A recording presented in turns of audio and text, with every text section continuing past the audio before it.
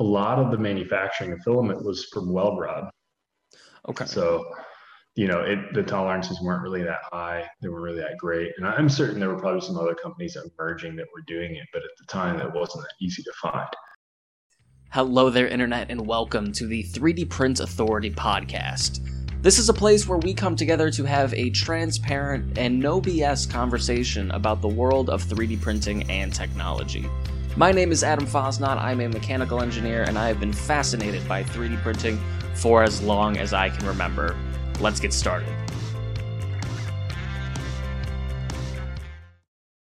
To kick things off, why don't you introduce yourself and IC3D to the audience? Yeah, my name is Matt Organischak. I'm the COO of IC3D, so the Chief Operating Officer. I handle most general overall operations. It varies from kind of sales work down to working with customers for our printing service. Kind of just a lot of the high level new customers that come in, anything that requires a decent amount of problem solving. I am usually involved in some point with that. IC3D has been around since 2012.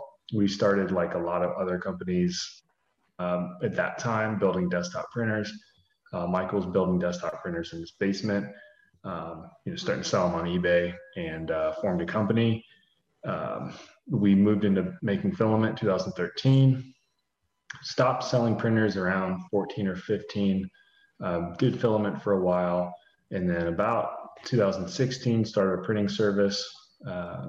And 2018, I think we built our first big printer.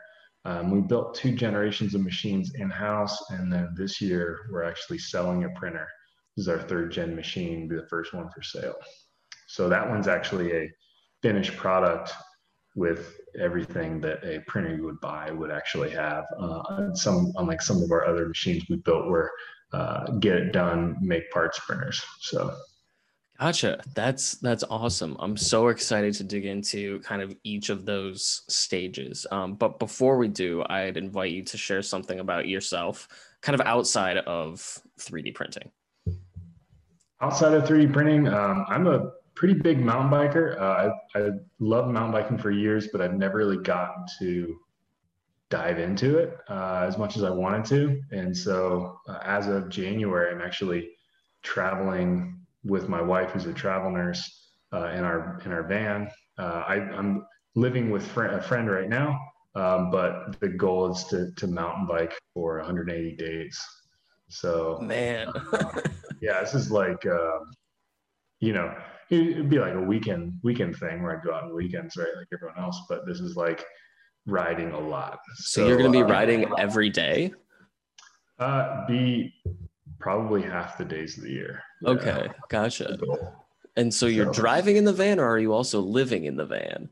So living in the van sometimes. I don't think I'm at the point, I was used to be at the point where I'd live in the van. Yeah. Now I like having a home base, but we could spend up to 4 weeks in the van and it's not too big of a deal. Gotcha. So, man, that is so cool. That's going to be an awesome adventure. Yeah, it's been good. 1 week, no big deal. I have enough water for a week. That's fine. After that, I have to find water. And that's a pain in the butt. Yeah, definitely. I think that's kind of a cool side effect of a much more remote work environment where you can like get things done and also travel and go mountain biking if you want to. Have you been with IC3D since 2012 when they started? So I met Michael in 2014, and it was just kind of let's do a little bit of stuff on the side and let's work on stuff because printing is a hobby and that's fun. And Michael was working at Honda, and I had a full-time job in Ann Arbor, Michigan, even though we were in Columbus, Ohio. And I'm from Columbus, Ohio. So I was working with Michael on the side a bit in 2014. 2015 was when I quit my job, and I was the first paid guy to move back and work at IC3D. So Gotcha. That's awesome. And part of the reason I wanted to highlight you guys is because it's filament made in the United States, which can be hard to come by. And also I grew up in the Cleveland area. Oh, So very good. I was born and raised in the suburbs of Cleveland. So Ohio has a special place in my heart. Even though I moved out a couple of years ago. Cleveland, Um, very, very underrated. Very underrated. I yeah. like Cleveland. I've heard people say the same thing about Columbus, actually. And my older brother lives in the Columbus area. Yeah. Um, anyway, so you two were living in different cities, different states. Hmm. How did you first get introduced to 3D printing? Was it through Mike, or did you have something at work that you were using? No, I was my last year in college. I was just like, 3D printers are getting kind of cheap, and I'd maybe done a few prints in school, like with Stratasys machine or something. Okay. Um, no big deal. Just a little bit of wow, cool, 3D printing's a thing. That's neat. And then, you know, printers are getting cheaper. And then I was doing a little bit of work on the side, helping a guy who builds rally cars in Dublin. Okay. So we built an all-wheel drive Chevy Sonic rally car that raced in the X Games and GRC and all that. And I was like, I have enough of a network to find people who need printing. Why don't I buy a printer and then maybe I can use it to make a little bit of money? Certainly wasn't the first and won't even be close to the last person to ever do that. So I bought one. It was a Flash Forge Creator with the dual heads, like the knockoff of the Wooden MakerBot, Okay. the last Wooden MakerBot, the replicator. Yes. And so that was a wooden machine. And I did okay. I paid off the machine, paid, back the machine, or made enough money, and I made probably like 5 times what I spent on the machine and all that, and so it was pretty good. And so at that point I graduated and was like, well, I took all this time to get a degree and everything. And I guess I would better get a job, and at least like a high, as an engineer. And it was like, I could get a pretty good paying job. So it's like, let's make a little bit of money for a minute.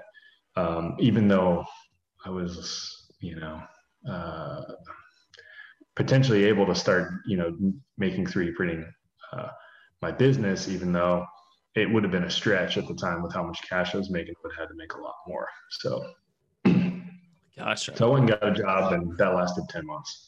So 10 months. 10 months.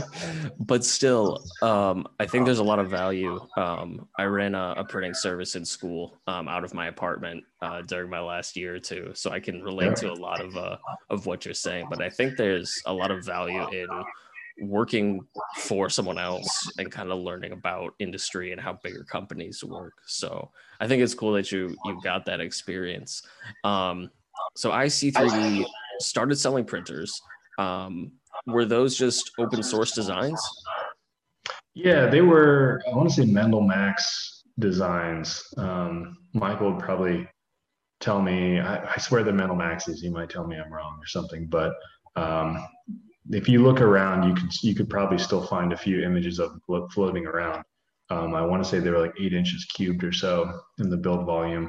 And so they were one of the open source designs with a little bit of tweaks like everyone kind of made. Okay, cool. Yeah. And then what kind of drove the decision to move from making printers to making filament, if you remember? So he started making filament before I was around. And his main thing was at the time, 2013 or so, there wasn't really a reliable US made filament source. Even the overseas filament really wasn't that great. And I remember using it, in 2013, 2014, thinking kind of the same thing. A lot of the manufacturing of filament was from weld rod. Okay. So, the tolerances weren't really that high. They weren't really that great. And I'm certain there were probably some other companies emerging that were doing it, but at the time it wasn't that easy to find. So he started making filament for that purpose.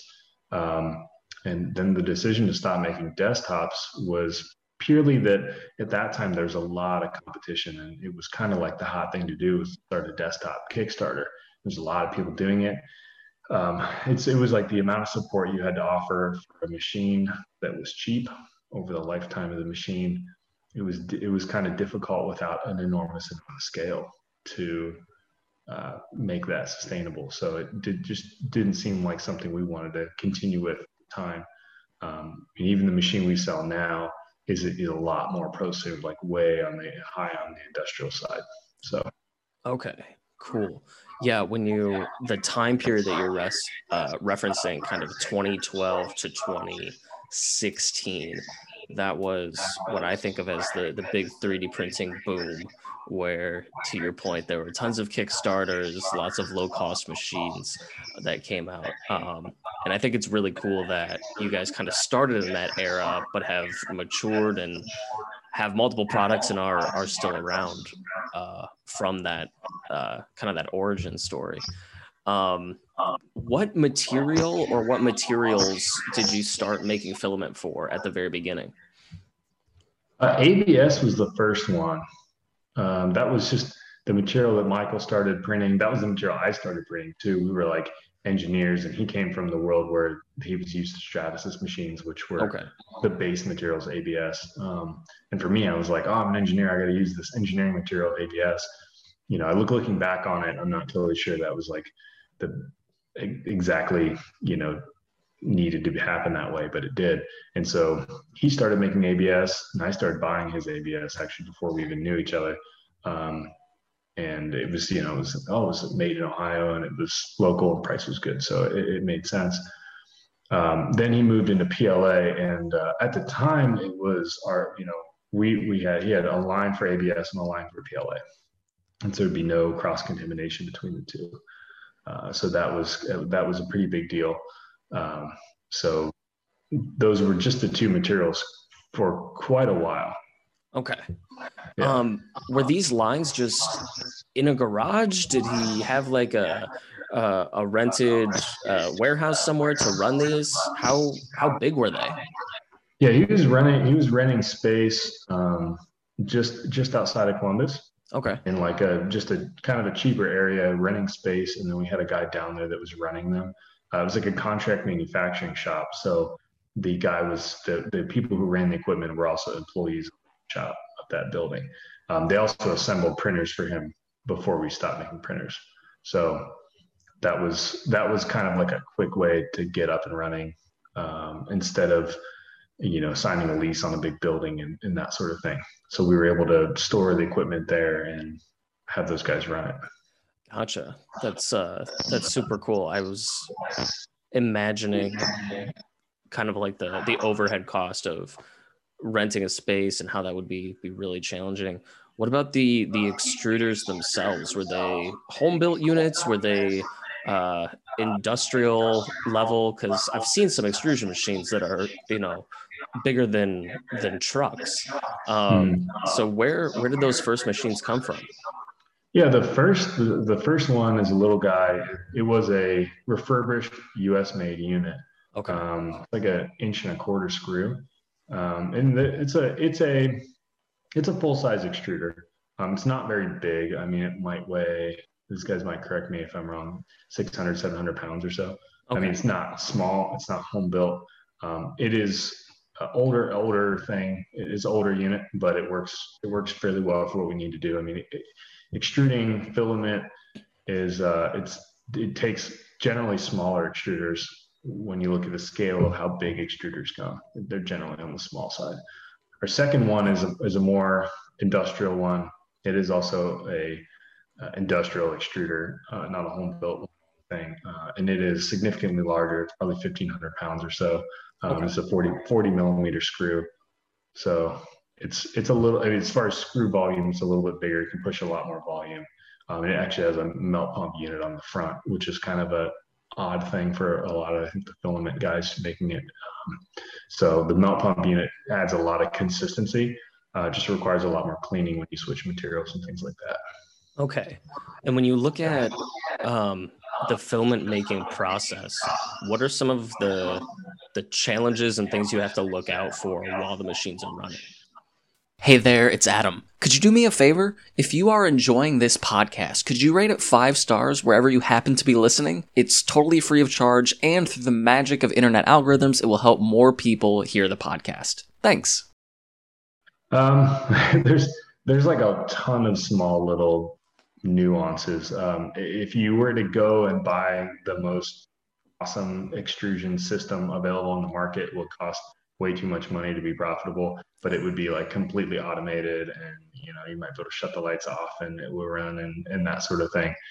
um, it's all the way from the kind of the beginning of like how clean the material is. Like if you get a tiny piece of wood that fell off of a pallet while it was shipping, if that bag wasn't sealed when they shipped it to you, or it gets dirty, you're going to notice a bump or something come through the filament. And when you cut the bump open, there will be a little piece of something. You notice, I've noticed with some materials we've gotten that I knew came from like bulk train carloads or something, we would notice a little bit more contamination than one that was packaged at the plant and shipped to us in a bag, in a Gaylord box with a bag in it. We've got a recycled product that we get, and we've noticed a little bit more contamination, like from that company, not necessarily because of the product, just like where it came from. So coming from starting there, going to your drying process, the material's not dry enough. Maybe because your dryer is not functioning, your equipment's not running, or the material has balled up inside the dryer, or I'm just throwing a couple random examples, but that material not being dry is really huge. It'll cause us tons and tons of problems. But those are probably like a lot of the inputs that we notice cause tons of issues. But there's a lot of issues kind of down the line, that I think, in the beginning, it seems like there's a ton of problems that you need to solve. And then kind of as we've kind of checked those boxes and knocked off, issue after issue, things have really come in. But probably like the material coming in is still like the biggest, like we kind of have to check it. We don't have as much control over it as we want. Everything else we kind of have control over, except like a power outage. Okay. So we still aren't set up to on that equipment. It's not set up to handle power outages, but it just kind of depends on the day. It's not too big of an issue, but like we have huge water baths. They need to be at a certain temperature. We've built a lot of control to heat those up at 3 a.m. when the guys come in, and make sure the baths aren't taking 3 or 4 hours of work time to heat up, things like that. I would say the quality of the water, you're heating that water, it's pulling a lot of minerals out of the water and depositing it places. So you have to do a lot of treating to that water to figure that out. I mean, that was a lot of work, things, it's a lot of little things like that. It takes a lot of work. Even once you buy that equipment, a lot of things that are out of your control are still being dealt with. So. Yeah, those are all really cool examples that I wouldn't have thought of initially. So when you get a batch of raw material, how do you detect if it's contaminated? And if it is, what do you do with it? Do you just have to throw it out? I mean, there's just a basic visual, like looking on the top. If it's contaminated, often on the top. If you run your hands through it or something like that, you can kind of see if there's anything that looks unusual. You won't be able to inspect the entire thing. But just kind of as it's running, there are some stages when we're moving resin from area to area where it is you're able to visually see it. But generally you're hopefully seeing something in the laser readout if something is occurring. And then we have a hard go, no-go gauge with a machine die that the plastic actually runs through when we go through respooling. So that's kind of like our secondary gauge of checking if there's a problem. Now, the machine does have a filter inside of it. We call them screen packs. They're metal filters. And there's all sorts of different meshes that you can buy, and you kind of stack them and put them inside the barrel. And those generally catch a lot of contaminants. If you know kind of what contaminants you're used to seeing, you can set the screen packs up to do it a certain way. Okay. Awesome. And so you started making filament, you had a couple different materials. When did printing services start to find their way into what you guys do? Yeah, I think it was just like the network that we had of customers. We could tell there was a need for printing service. And for us trying to diversify a little bit as a small business, you're always trying to kind of say, grab onto anything you're good at and something that you can provide value at. And so, printing all the time as a secondary thing to making filament, we're just printing and testing that filament. And so you kind of just see it as a potential business opportunity. Oh, we could print for this customer and that customer, and that would really help us out. And so, printing service is a difficult thing to run, I think. Not saying that anything is easier or harder. They all have their own challenges. But it does take a company who's selling a product and then adding a service, which is a very different sort of thing. At the same time, it really diversified what we did. And I think that you see a lot of companies who have sell printers or make a product, and you also notice somewhere on their website they're saying, well, so print stuff for you. And I don't necessarily know if anyone wants to do that as a business. They just want to sell their product. I think they're just kind of doing it out of desperation. Now I say desperation. They're doing it out of need to make money, because it's something they already know how to do and it's in demand. It's a little bit different now. There's a lot of people doing FDM printing services. There's a lot of FDM printers floating around. So it has been, we move now more towards doing specific types of work. We don't take on certain jobs because we're not profitable at it compared to a guy in his basement. Right. You're reading my mind as kind of where I want to go next with this is what types of customers do you typically serve with your printing services? Yeah, we serve a lot of bigger industrial customers, or their tier ones or their tier twos, like their suppliers. So we have a few OEM customers. In some instances, it doesn't make sense. We don't deal too much with automotive OEMs. Those guys have a lot of their own printing capability now, but their suppliers may not. So we do it a lot with those companies. We have some niche services. We have 6 machines that are very large. 4 of them 4 foot by 4 foot by 3.5 in build volume. So it's not common to see an OEM or a supplier that has that many machines that big.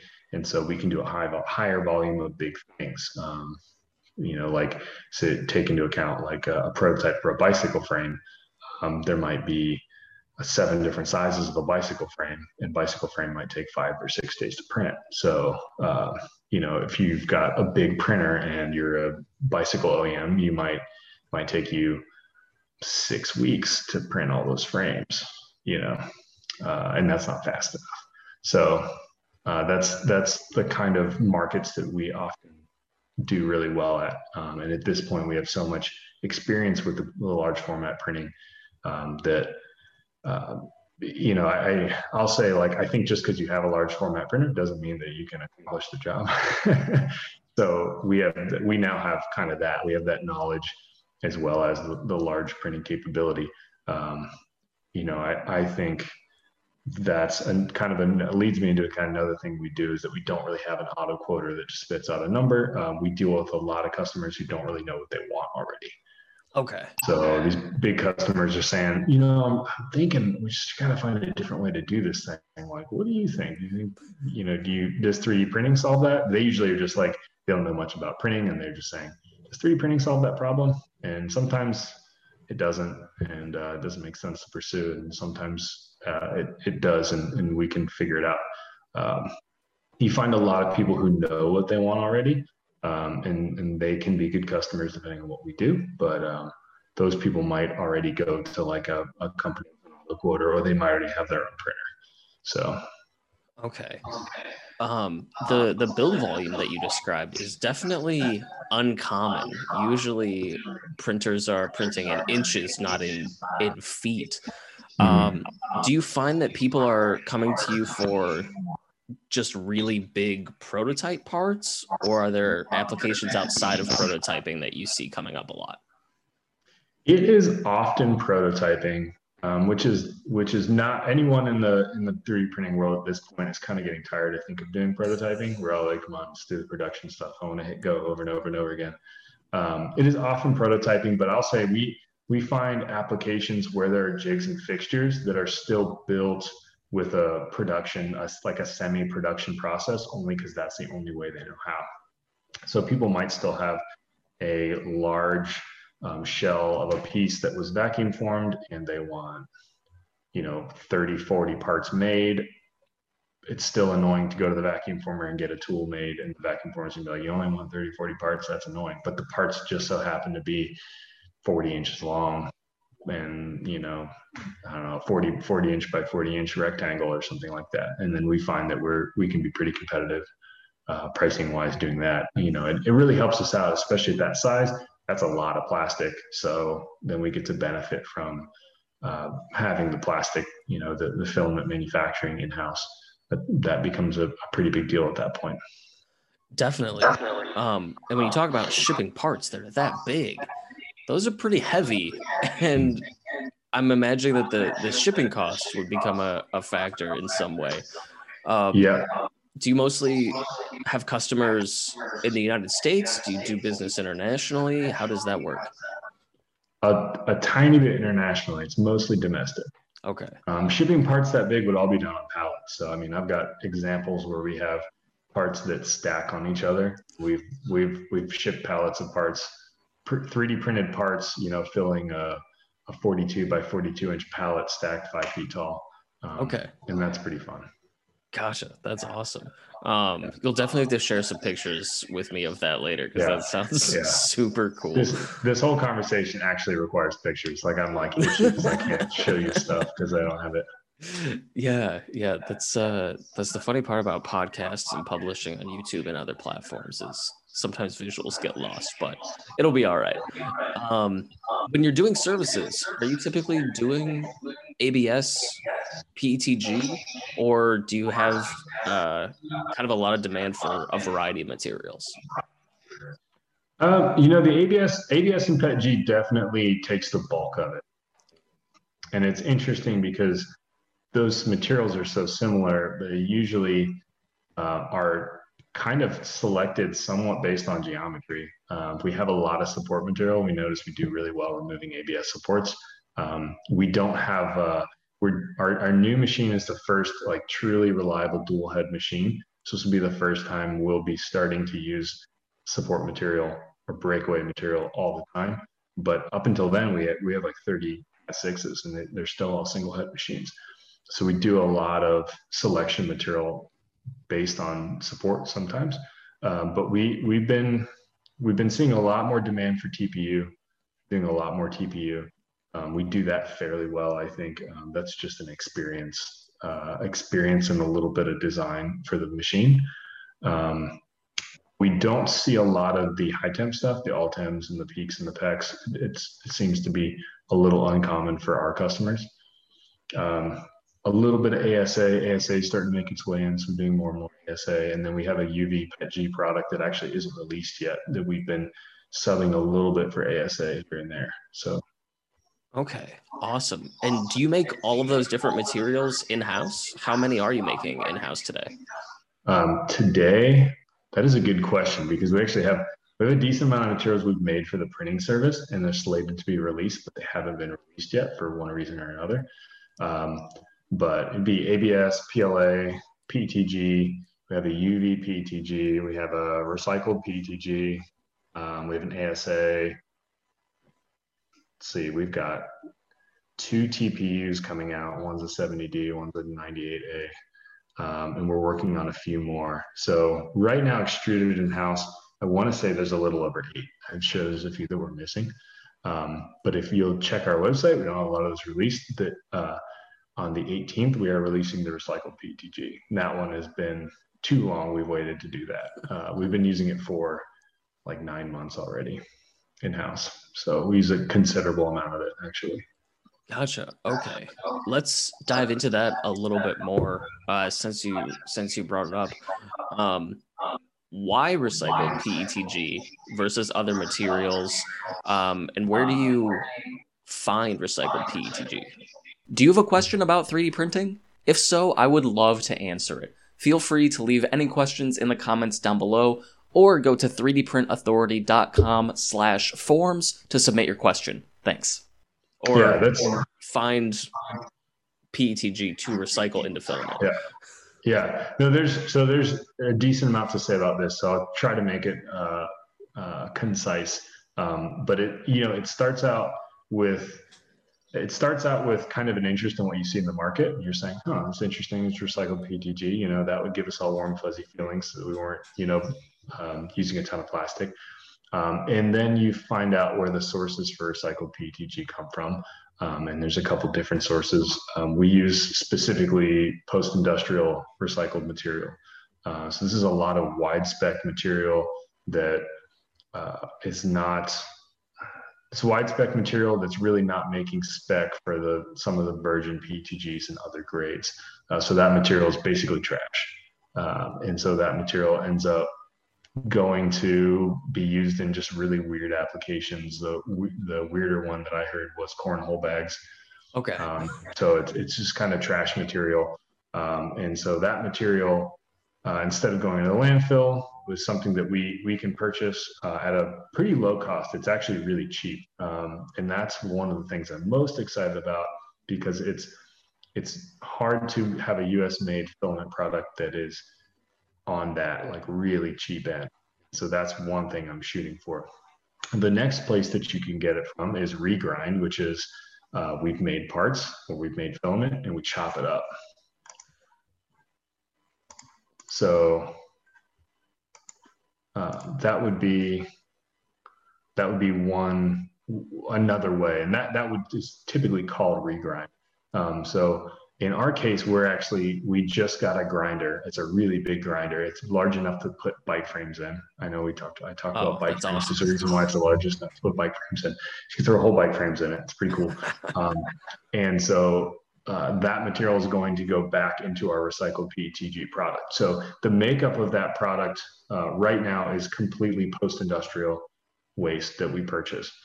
We are going to be toying around. Do we start adding in regrind from our virgin PETG, which is the product that everyone really likes the most?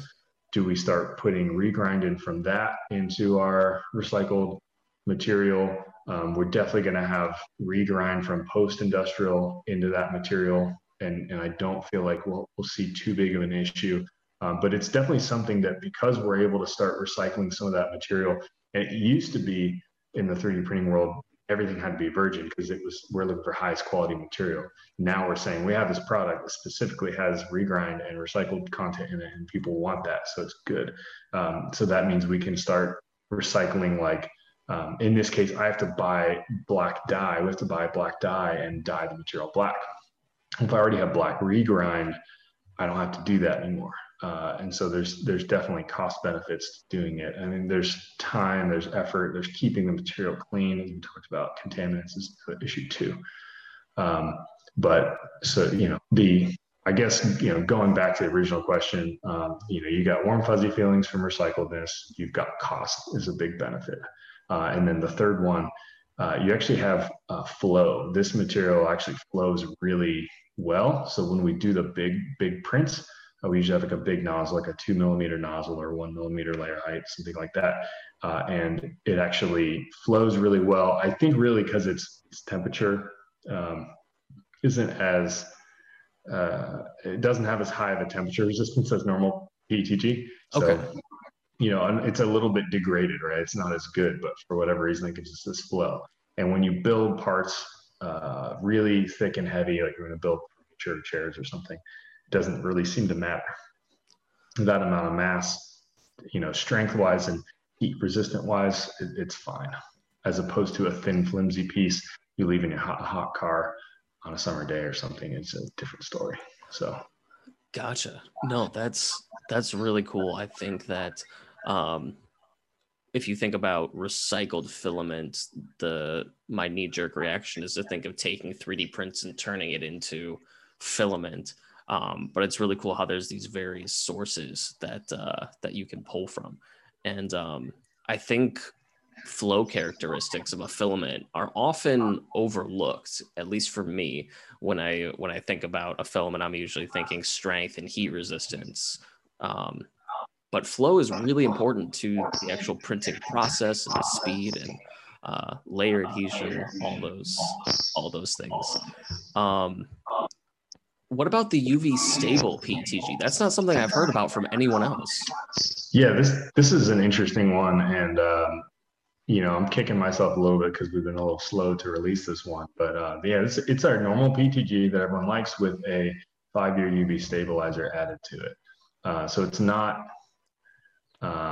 it's a difficult thing when we talk about UV stabilizer because there's no environment.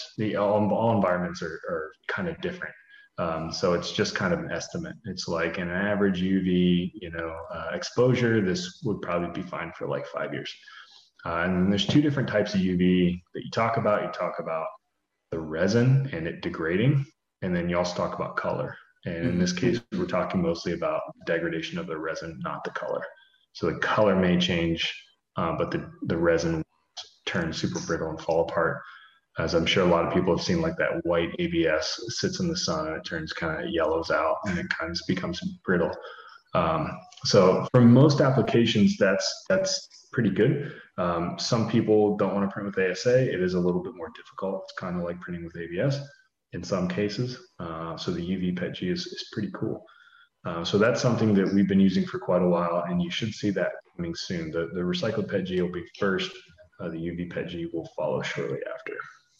Okay, awesome. And I'm keeping an eye on the clock. I don't want to wrap up before talking about your guys' machines. So you said you have a machine available now, and it's a third generation machine. So you've been working on it for a while. Yeah. So I mean, first machine we built was like 3.5 feet cube build volume, and then the next one we built, it was you learn from some of your mistakes, you build a little bit better. Those machines had aluminum frames that were bolted together. They had big, thick aluminum beds that didn't move, so everything moved around them. And they were all lead screw driven, so we had no belts. The machines were pretty big. But what we learned was that the machines were actually pretty flimsy. They were light, which isn't really great for what you're trying to do. When you really try to push them fast, they kind of moved a little bit more than we wanted them to. They weren't as rigid. It really comes out in the part quality. And at that size, it's harder to make a rigid printer. So we did a few major changes, but when I say third generation, it's the third iteration of stuff that we've built and we've learned from. So this machine, if you get on our website, it's called the Virago 700. It's a medium-sized machine, meaning 600 millimeter by 700 by 785. And it's easier to learn printing a large format when it's more of that medium format. Going big, the bigger you go, the bigger the problems are. So we thought medium would be a good place to start. The frame is all welded steel, so there's a big steel weldment, quarter wall, 2-inch steel beams on the sides. We've got like a 1/2-inch steel plate on the top and 1/4-inch steel plate on the bottom, and then the top is just milled, and all the important components sit right on that milled surface. So it's a pretty serious operation to build that frame, and it's pretty awesome. And the motion system is all THK, carriage rail, linear rails, along with ball screws. So we've got lead screws in the Z, ball screws in the X and the Y, and the machine does have IDEX, so it has 2 separate heads on the X axis. And it moves very quickly. We're going to be putting closed loop. We have closed loop motors on them, but we don't have the closed loop system 100% sorted out. So the current machine is going to go for sale with the closed loop motors on, but not operating, and we'll be upgrading those later. But when we were testing the closed loop system, we were seeing, I want to say like 700, 800 millimeter a second. And we were able to read that from the encoder. So we were getting real feedback, and it was fast. But that wasn't, we were doing it, we didn't have all of the components on the machine at the time. So we'll have to see what happens like with the added weight. But we're testing it with travels around 400, 500 millimeter a second. So that's not that crazy for travel speed. Obviously printing speed is slower. So yeah, that all sounds really cool. A lot of times We don't see a lot of ball screws in 3D printing, but what you're describing with the welded steel frame alone is again very uncommon in 3D printing. So I'm really excited by the sound of that. 600 millimeters might be medium for you, but for myself and a lot of other people, that's a big machine. Yeah, it's definitely big. I get it. Everything's relative, I guess. As far as hot end extruder material capabilities, what does that look like? Do you want to be a guest on this podcast? If so, go to 3dprintauthority.com/forms to apply. Thanks. Yeah, so we've been testing a few heads. I think kind of the nice thing about this system is I think we're not really stuck with a specific head design. If we decide we want to make changes or add something new, it's something that we can just kind of build ahead and ship to a customer, and it can be basically bolted on and plugged in. So we haven't 100% settled. The current system that we're using right now is we have the Slice Magnum, and we're using the dies, one of the dies extruders. I think the Pro version of their extruder, which is they're very similar to each other. And that combination has been really, really nice for now. We've been really enjoying that. We have tested the E3D Hemera previously, and we'll be testing the Bondtech LGX whenever we can get our hands on one. We're not in a rush because we're constantly still working on this demo, the first demo machine, and we'll have the next two machines coming online here in the next few weeks. And we're just really trying to get time on the machine. So we're trying not to change out too many variables, knowing that the head is something that is pretty flexible. If we want to make a design with different components and change those out, we can. So. Yeah, that sounds really cool. I think it's awesome how you guys are taking kind of pulling from the ecosystem of 3D printing components that are readily available and turning those and putting those on a really solid platform from what you're describing. So that's really exciting. I'm excited to see where the project goes from here.